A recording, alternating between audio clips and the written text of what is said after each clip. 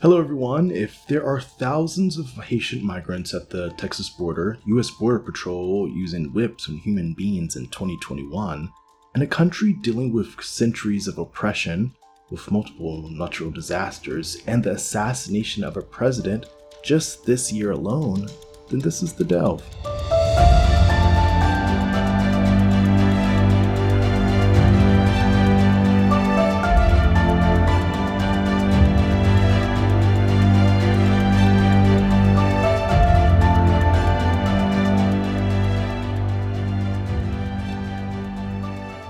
We're following breaking news out of Haiti today as well. That's where the president of that country has been assassinated. Overnight, armed men stormed into the home of President Jovenel Moïse in the Haitian capital of Port-au-Prince. Haiti, the world's first black-led republic and the first independent Caribbean state, has been in the news a lot since July. Only 38 days after President Jovenel Moïse was assassinated, the country was struck with a 7.2 magnitude earthquake. Days later, a deadly tropical storm ripped through the Caribbean. This is just the latest turmoil for a country that has been brutalized for centuries by the United States and European colonial powers. And while some of us may be hearing about Haiti only more recently, we in the United States actually owe a great debt to our southern neighbor. In the 1700s, Haiti was a French colony, and it was the wealthiest colony in the world. It made more money than the entire Spanish Empire. During the American Revolution, as the American colonists battled the English, France loaned the fledgling United States $9 billion. Guess how the French made that? France also used Haiti as a transport hub to send military support to George Washington. 500 Haitians also joined American forces. Without Haiti's wealth and support, America would never have gained independence, or at least not the way we know it now. As Haiti was battling for its own independence against France, Napoleon was losing his richest colony, and he was desperate for money. He sold America 530 million acres of land. In the US, we refer to this acquisition as the Louisiana Purchase. This deal doubled the size of the nation. This land makes up the states we know today as Louisiana, Arkansas, Oklahoma, Kansas, Missouri, Iowa, Nebraska, Colorado, South Dakota, Minnesota, Wyoming, North Dakota, and Montana. Without the Haitian Revolution, this would all still potentially be French territory. But Haitian support for America goes beyond that. During the Civil War, Haiti offered free passage, land, and citizenship to slaves who couldn't make it to ships leaving from New Orleans. After the Haitian Revolution, France forced Haiti to pay them $21 billion in reparations. Imagine a colony paying its former colonial power reparations after they just won their war. Over time, the US became the appointed debt collector for France, further enriching our country with millions in fees. Later, the US took control of Haiti's gold reserve, their custom houses, banking system, and national treasury. Governments, aid organizations, and the private sector have all had a direct hand in the continual impoverishment of Haiti. No doubt you have seen by now the images of the border. Maybe you've seen families, little children, on their father's shoulders, wading through the Rio Grande. Maybe you've seen images of the shantytown established under the bridge in Del Rio, Texas. No doubt you have seen images of white border patrol agents on horseback, what looks to be whips, flogging black asylum seekers. Those images are haunting. They are caricatures of slave patrols. It's 2021. This shouldn't be happening. Is this the humane immigration policy we were promised by the Biden administration? Is this what Americans voted for? If you're like me, you were appalled by these images, but perhaps you're also wondering, how did we get here? How did it come to this? Let's just start in 2010, when a 7.0 magnitude earthquake left more than 250,000 Haitians dead. Imagine that. 250,000 people gone in one event. What does that do to a country? Later that year, a cholera outbreak suspected to be caused by the United Nations peacekeepers claimed another 2,500 lives. 1.5 million people were displaced by the 2010 earthquake, and foreign aid money was woefully corrupted and stolen. No, not by Haitians, but by the foreign aid organizations themselves. USAID issued the majority of their aid to foreign-owned companies. The American Red Cross, which had promised to build 132,000 homes, built, are you ready for this? 6. They built 6 permanent homes.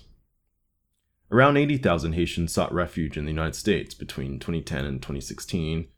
55,000 were granted temporary protective status by the Obama administration. And then, in 2016, Hurricane Matthew claimed 850 more lives and left tens of thousands more Haitians homeless. When Mexico sends its people, they're not sending their best. They're bringing drugs, they're bringing crime, they're rapists, and some, I assume, are good people. Donald Trump's presidency was defined by his nasty border and immigration policies. Kids in cages, family separation, shithole countries. But Joe Biden's presidential bid painted him as diametrically opposite to Trump. Joe Biden's known to be kind, compassionate. He promised a fair and humane border. If I'm elected president, we're going to immediately end Trump's assault on the dignity of immigrant communities. We're going to restore our moral standing in the world and our historic role as a safe haven for refugees and asylum seekers and those fleeing violence and persecution. My Lord, we've never made asylum seekers seek asylum outside the United States of America.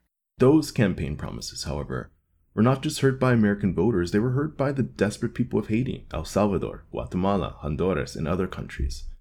Many of Haiti's asylum seekers have been waiting for years in South and Central America for what they expected to be looser restrictions at the US-Mexico border after Donald Trump finally left office. They were waiting for their opportunity.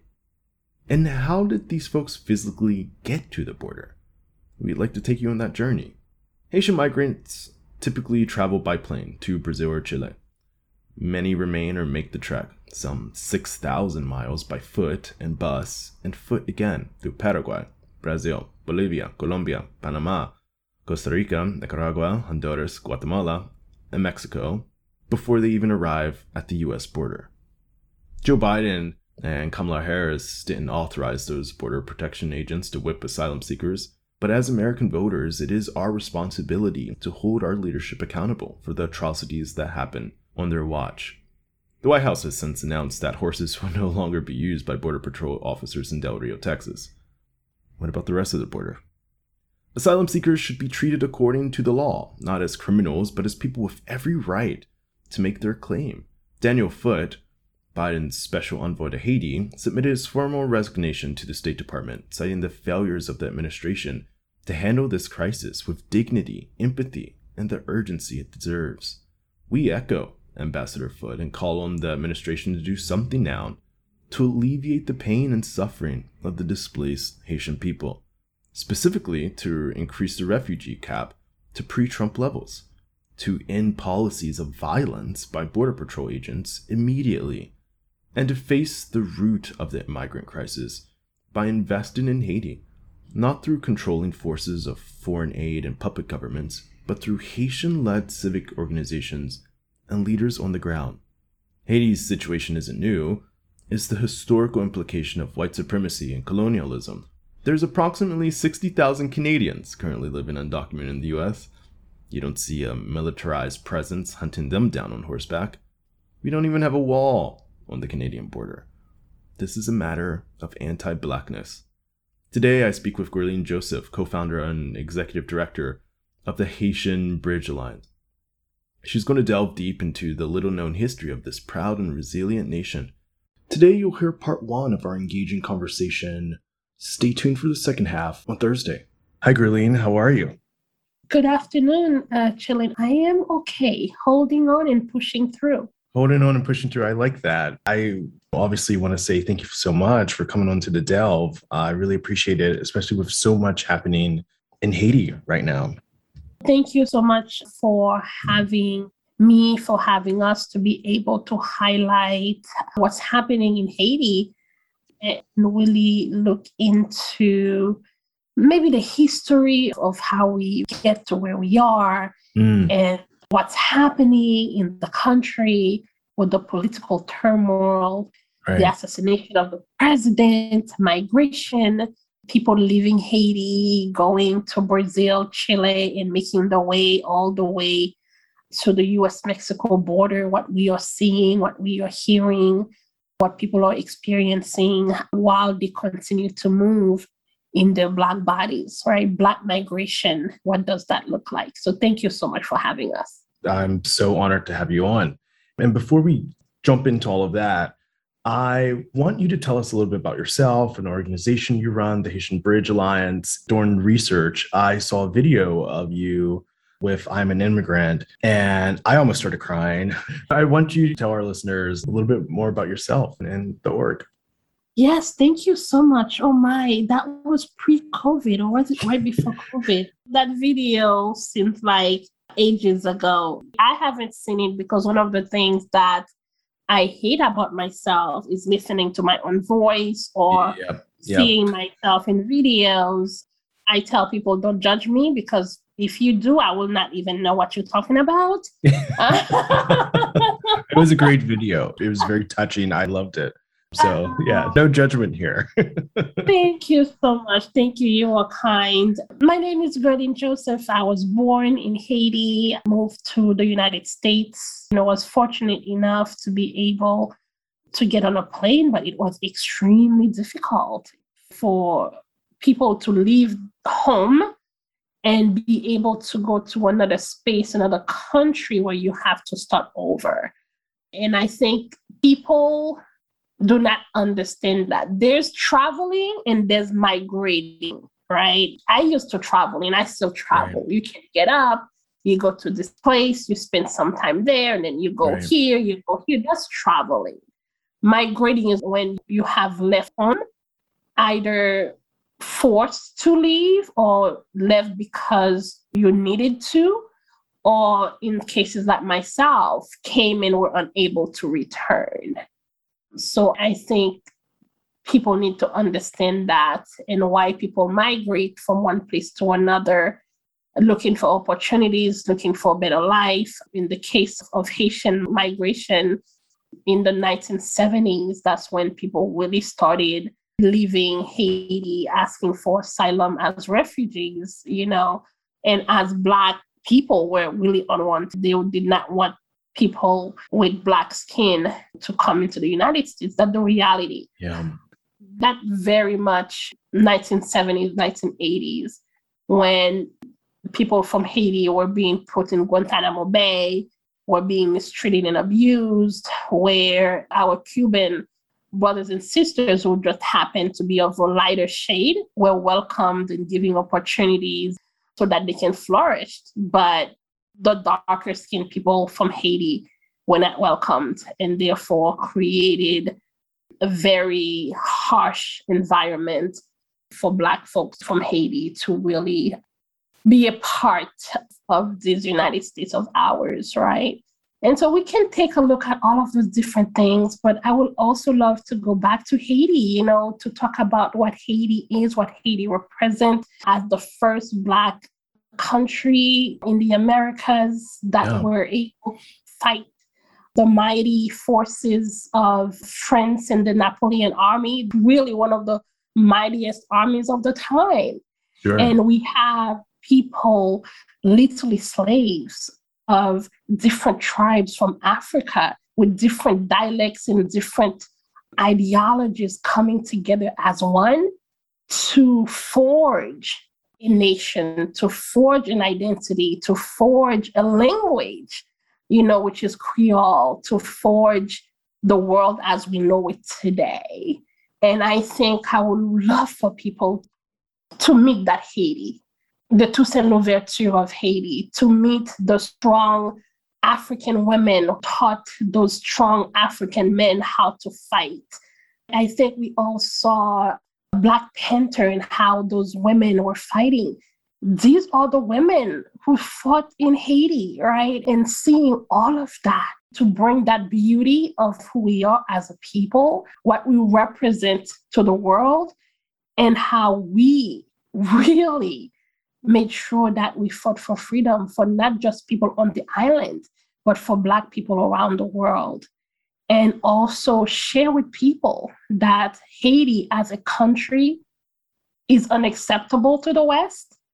The very basic idea of Haiti is unacceptable to the West. It's unacceptable to the United States. What does that mean, unacceptable? If Haiti prosper, that is a sign that Black people can prosper around the world. When Haiti won their independence after a long war, 1804, the United States refused to recognize Haiti as a country for over 30 years.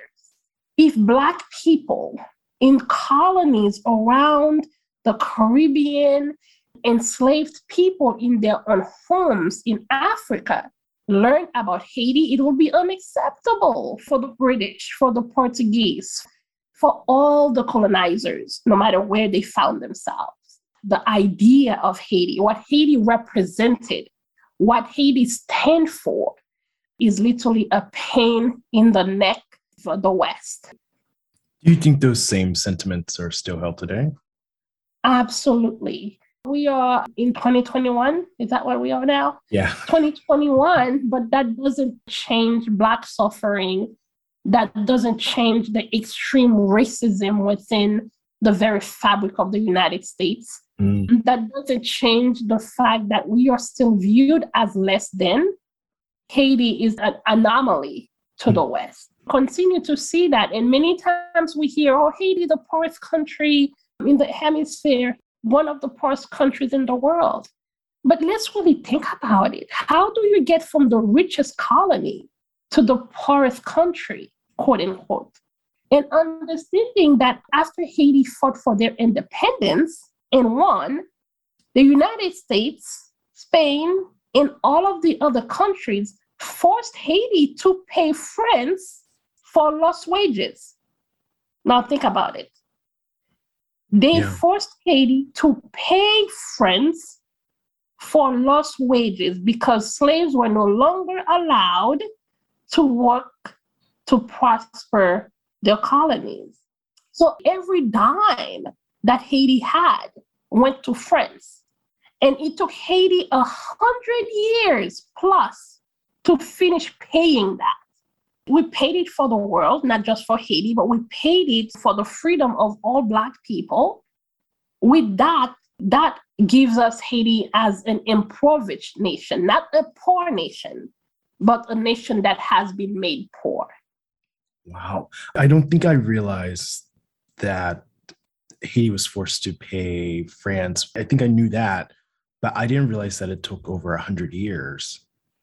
And we are still paying for it, actually. 100 years of wealth that could have been spent within the island being sent back to the colonizer. Is there any other nation that's independent in the world that has had to pay back its colonizer? No. Haiti in so many ways need to be looked at in all of its facets. I think Haiti is not the only country that actually had to pay for its freedom with money. For example, the person owns a slave and I pay you for the freedom of that slave. So I actually pay money for their freedom. This country is now paying for its citizens to become free, this newborn country. Yes. Wow. What we are seeing is creating this system of violence, both internally and externally, where Haiti, although free, was then colonized and occupied by the United States in 1915 for a very long time. And at the time, the system changed where the United States took over the banking system in Haiti and further plunged the country in poverty. They created a system where foreigners can own land and can literally own the country, but the forefathers clearly did not want that to happen. They wanted the land to be for the people, but they changed the constitution, they changed everything so that we see where that leads the country into more trouble. When it comes to politics, if we have a president that is trying trying to prioritize its people in the country, that president will be removed because it is not in the best interest of the international community. It is not in the best interest of the controlling parties, of the controlling stakeholders of the country. So we see ourselves continue to be in a space where we have to continue to pay for our very existence. How dare we exist? And we see corruption that is a big part of the Haitian community, of the Haitian society when it comes to politics. We have a very few, they call it the 5%, but I'll say the 0.5% that controls the entire wealth of the country. We have actual 99.5% still living in very critical, painful situations. And I just want to do a little math here, just so listeners can understand what's happening. So Haiti becomes independent in 1804.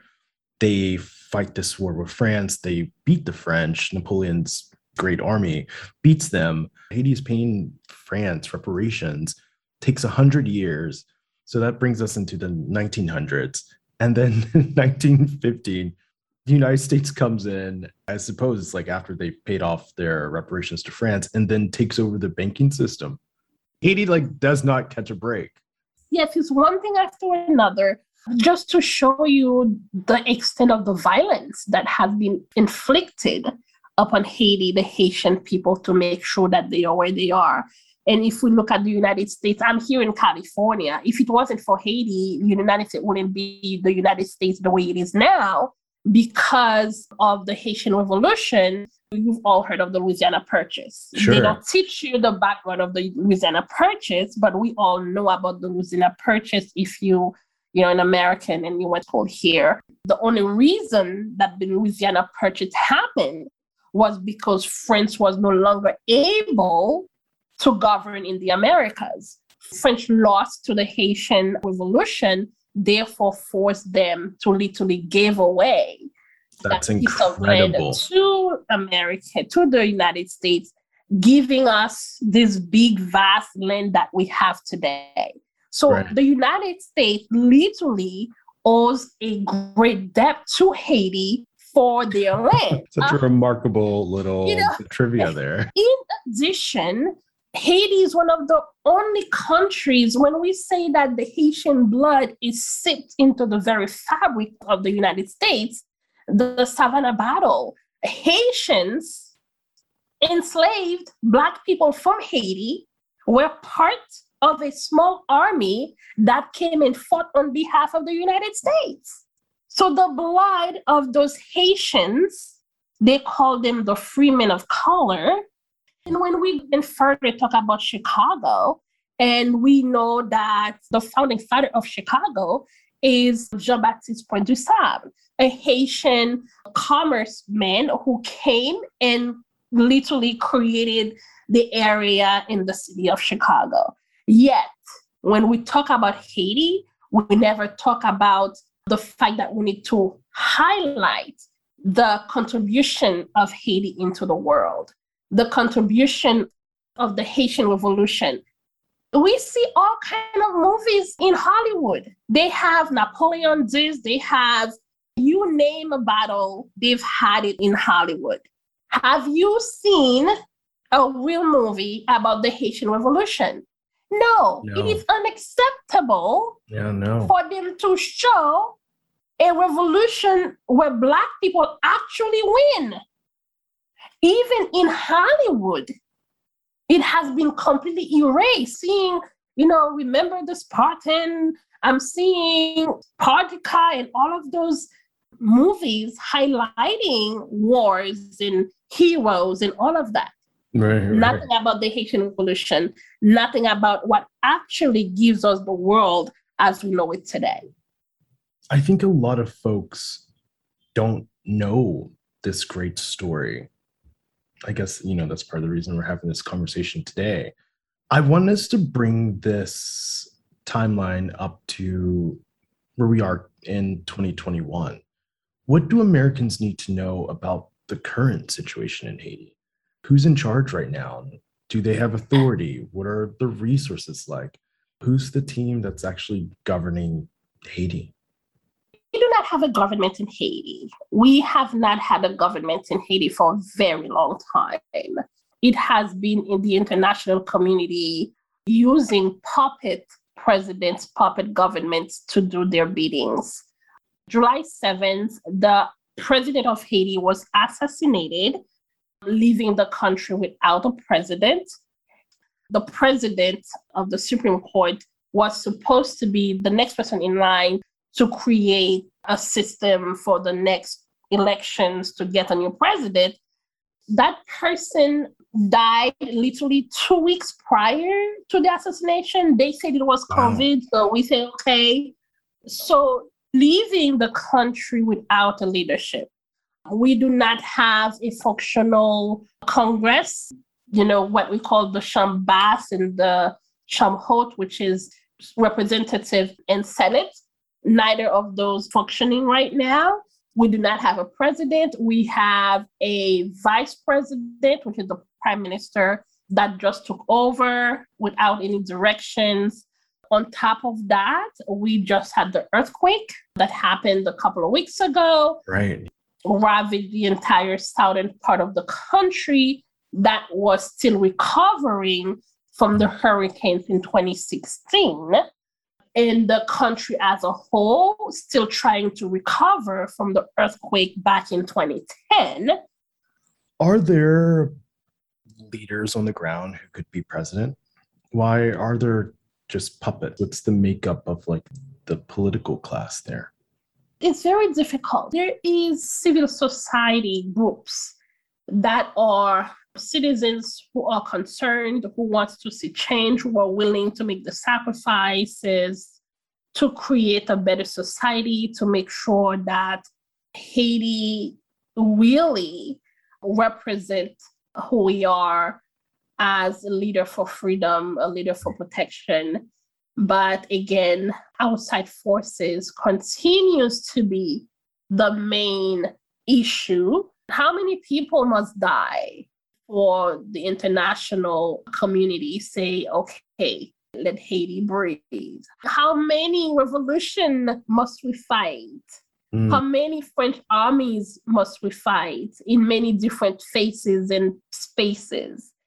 Honestly, feels like the Napoleon army has just turned into other obstacles against the country, against the people themselves. So that's what we have been for a very long time as a country and as a people. Join us on Thursday for the second half of my conversation with Guerline.